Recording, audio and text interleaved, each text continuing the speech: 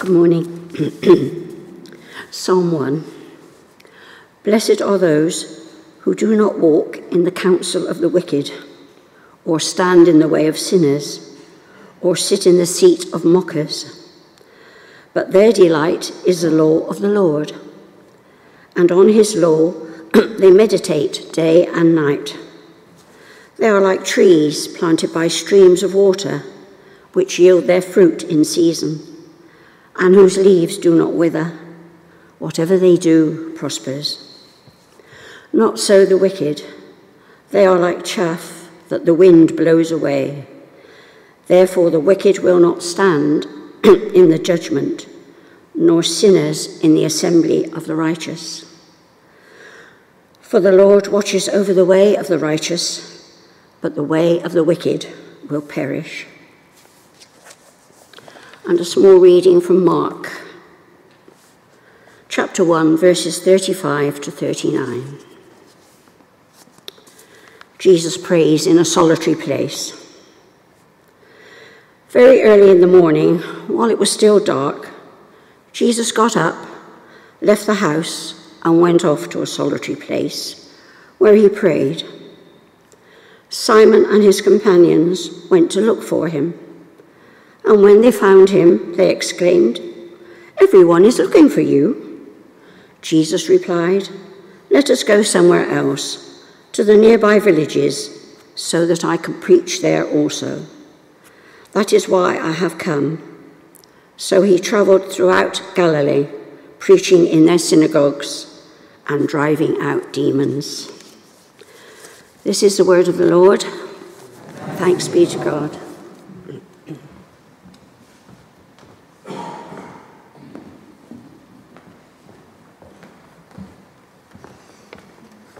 Well, good morning, everyone. Let's pray together, shall we? Lord, may the words of my mouth and the meditation of all our hearts be acceptable in your sight, our rock and our Redeemer. Amen. There's a certain rhythm to the year, isn't there? And I wonder if you identify with any of this. We start the year so often with that sense of celebration and a bit of reflection. A new year is beginning, there are new opportunities. Maybe even for some of you, there are or have been New Year's resolutions. I won't ask whether 7 weeks in you're still keeping to those resolutions. But within a few days of the start of the year, some of us come to the realisation that we've spent far too much over Christmas and may need to rein in our spending. And then we hunker down and battle through the cold, dark, wet weeks of February before signs of new life give us hope for springtime. The evenings get lighter, the temperature gets warmer. The birds are building their nests, and daffodils are bursting into bud. We move on towards Easter. Easter itself brings that sense of transformation. By May time, we're indulging in those 2 bank holidays, those 2 long weekends. It's exam season for some, and then the prospect of long summer holidays. Time away, perhaps, and a break from the normal rhythms. Lazy summer evenings, barbecues, a day at the seaside. All too soon, autumn is upon us. A new school year, leaves falling, days shortening, harvest, fireworks, remembrance. And before we know it, Christmas is upon us once again, and another year has gone. There's a rhythm to the Christian calendar and the church year. Already we've journeyed from Epiphany into Lent. We move on to Easter, to Pentecost. And then there's a strange season in the Christian year which is sometimes known as ordinary time, reminding us that the whole year isn't about feasting and festival. From there we emerge into the celebration of harvest, on towards Advent, and finally onto Christmas. For most of us, there's a rhythm to our days or our weeks. There might be a set time you get out of bed, a set time you go to work, you take your lunch break, you eat your meals, you spend time with others, you watch TV in the evenings perhaps, or you settle down for the night.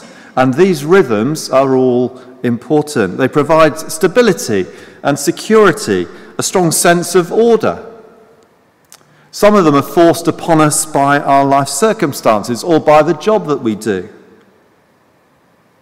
Some we have more control over. One of the things we have a fair degree of control over is the rhythms we put in place to nurture our relationship with God.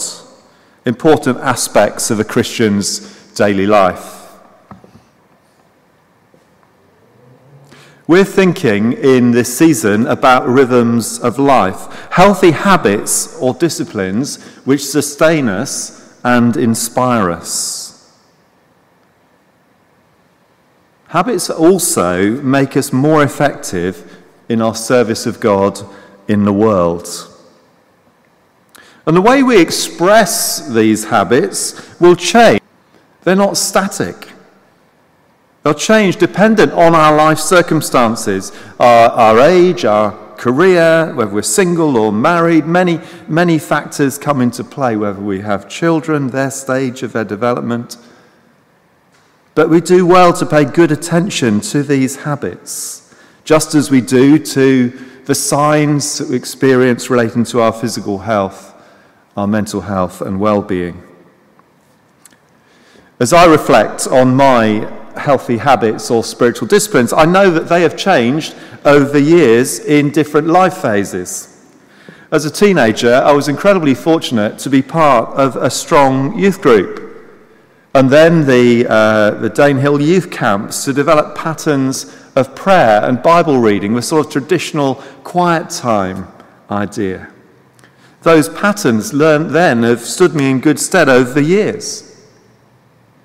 But as I've gone through life, the pattern has changed. Full-time employment meant a change in those patterns. There are things that have changed in times of singleness or as a married man. Giving habits have developed. I've become more comfortable with silence and times of retreat. The way I've served has changed across the decades. And for all of us, these sorts of habits will have changed and evolved. If those habits were to stay the same, they wouldn't actually meet our needs at different stages of our lives. Back in the 1980s, some of you remember the 1980s, Richard Foster wrote a seminal book, next slide as well, called Celebration of Discipline. Has anyone read, I asked this question at 9:15, and I was pleased to hear that 2 people, apart from myself, had read this book. Has anyone read Celebration of Discipline? Yes! I thought there'd be a few here.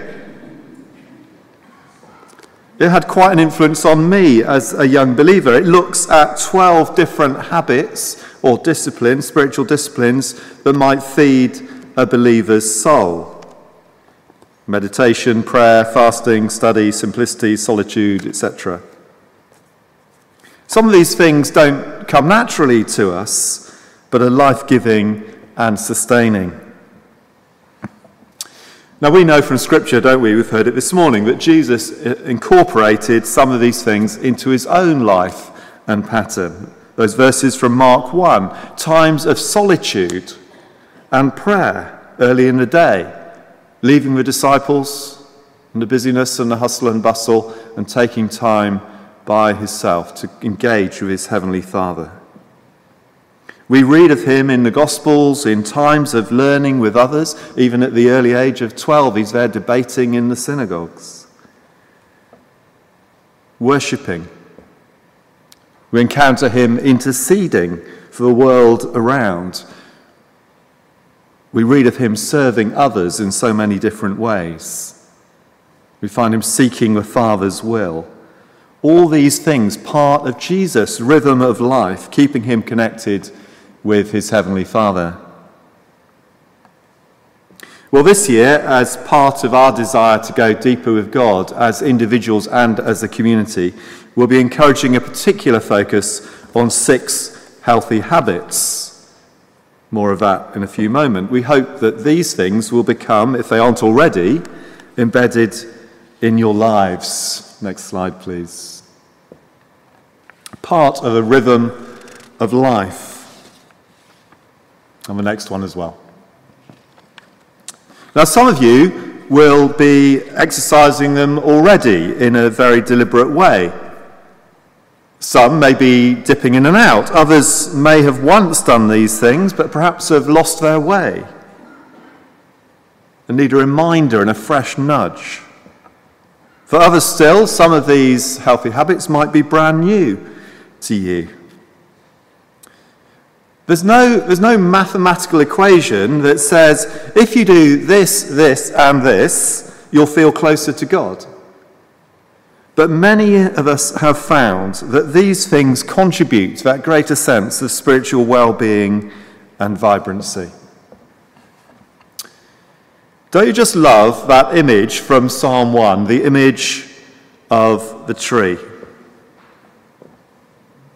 The comparison of a person delighting in God's law and meditating on it with a tree planted by streams of water, drawing in through its roots, sustained and yielding fruit. I don't know about you, but I want to be like that tree. And we'll grow in that sense of rootedness and draw in as we engage in these healthy habits. They'll take us deeper with God. Healthy spiritual practices contribute to our fruitfulness and sense of well-being. But it takes a while, doesn't it, to develop a healthy habit. 15 years ago, a health psychology researcher at University College London published a study which suggested that good habits take on average 66 days to become automatic. And so we've decided to introduce one healthy habit roughly every 66 days. Every couple of months we'll be introducing a new one in between various other sermon series. We'll preach on one of those habits. We'll provide resources to help you engage with that habit. We'll encourage feedback as to how you're getting on. There'll be opportunities to practice that habit both as individuals and corporately, whether it's something we do within our Sunday services, whether it's within our midweek life groups or elsewhere. And over a couple of months, hopefully you'll embed that practice so that it comes more naturally to you. We're going to start this week with confession. We'll move on and look at worship just after Easter, on through the summer, thinking about learning, serving, intercession and hospitality. And it's outlined on this sheet, some of the ways in which we will do that. As I say, many of you will be doing these things already. For others, they'll be new. For others, they'll just be a little nudge that you need.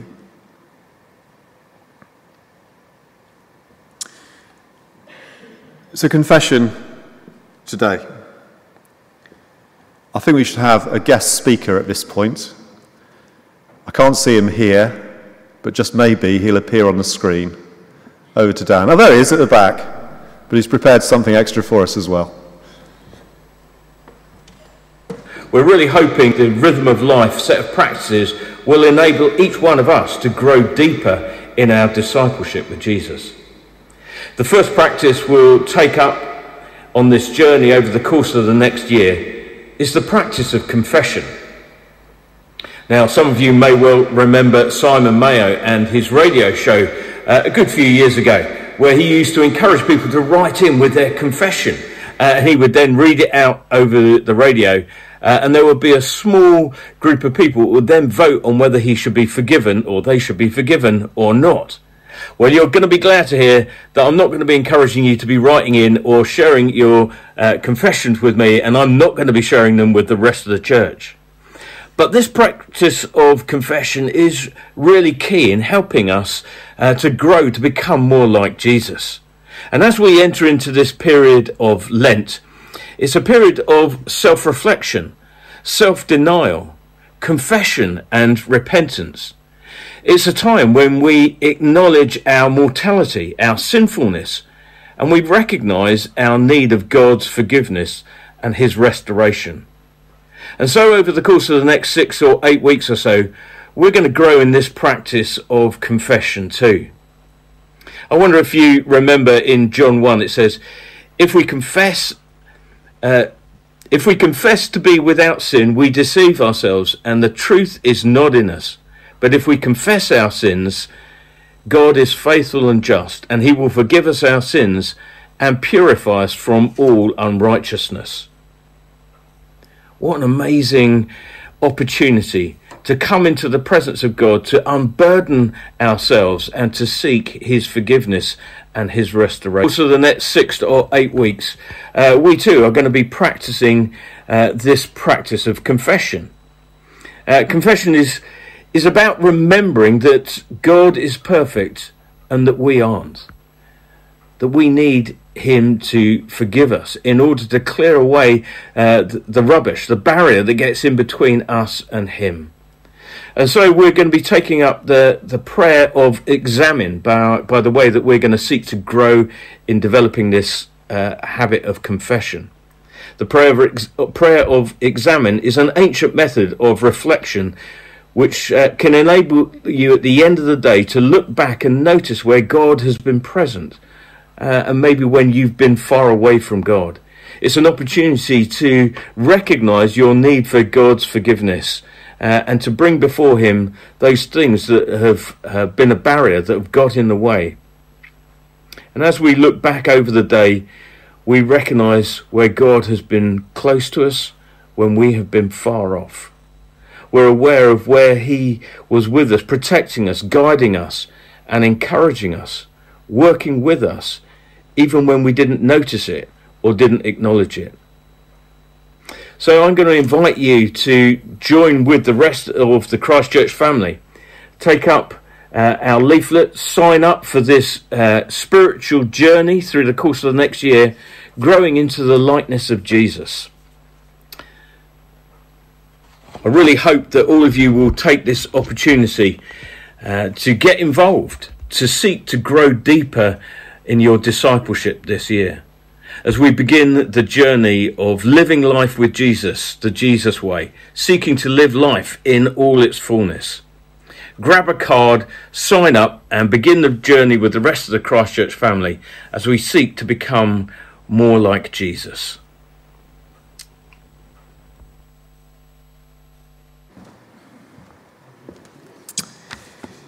Thank you, Dan.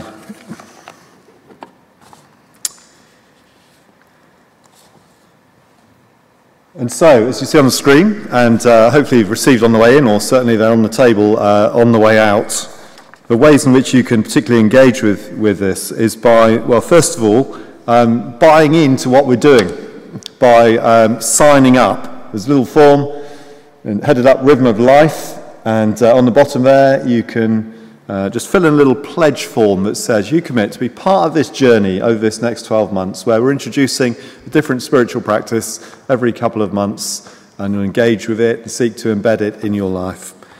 So do fill that in. There's a little box at the back. If you're more techie minded, there's QR codes which both link to resources, and you can also sign up online.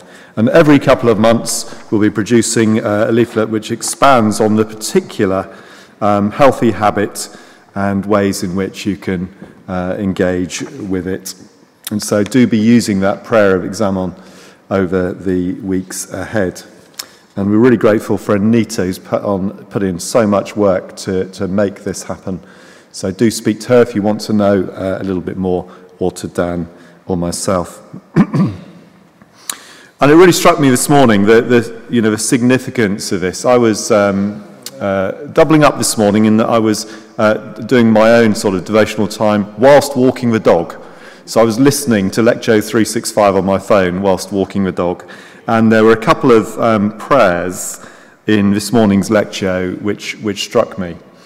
And the first one is a prayer that very much looks outward and thinks about our church community and what we want it to be like. And I think one of the keys for our church community being an outward-looking community is that we're in a place where we're engaging with God, where we're going deeper with God, where we're exercising these healthy habits. So we're in a place to give from a heart that is full. And the prayer says simply, Lord, may my church community be increasingly known as a home where weary, wandering souls find belonging and direction. Fill us to overflowing with the hope and joy of Jesus' resurrection. And then the second prayer was more of a personal prayer. It's the Sabbath blessing that Pete Gregg wrote and is used within Lectio 365 every week. May this day bring Sabbath rest to my heart and my home. May God's image in me be restored and my imagination in God be restored. May the gravity of material things be lightened and the relativity of time slow down.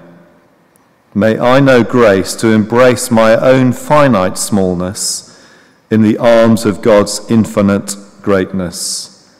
May God's word feed me and his Spirit lead me into the week and into the life to come. And I was thinking about that prayer and thinking about its relevance in my life and actually in all of our lives, and how to get a sense of priority in life, to get to a place where the gravity of material things is lightened and the relativity of time slows down, means we need to be pausing, we need to be reflecting, we need to be confessing and recognizing our weakness. And as God meets us, we're strengthened to live for him day by day, recognizing our own finite smallness in the arms of God's infinite greatness. So let me pray for us just as we finish, but do complete the form, put it in a box, and then begin to engage with these practices. Lord, thank you that you love us. Thank you that although you are the creator of the universe, that you want us to be in relationship with you. And thank you, Lord God, for some of the ways in which we can engage with you, get to know you better, bring our hearts, our concerns, our joys to you. Thank you, Lord God, that even though our behaviour takes us far from you, that you don't turn us away, that you welcome us back. And so for the privilege of being able to confess our sins and our weakness to you, knowing that you're a faithful God and a forgiving God. And so help us, we pray, help us as we engage with this first of our spiritual practices, and as we engage with you in other ways, and look outward to your world in other ways. Strengthen us, we pray. May your Holy Spirit be very much at work in us and through us. In Jesus' name, amen.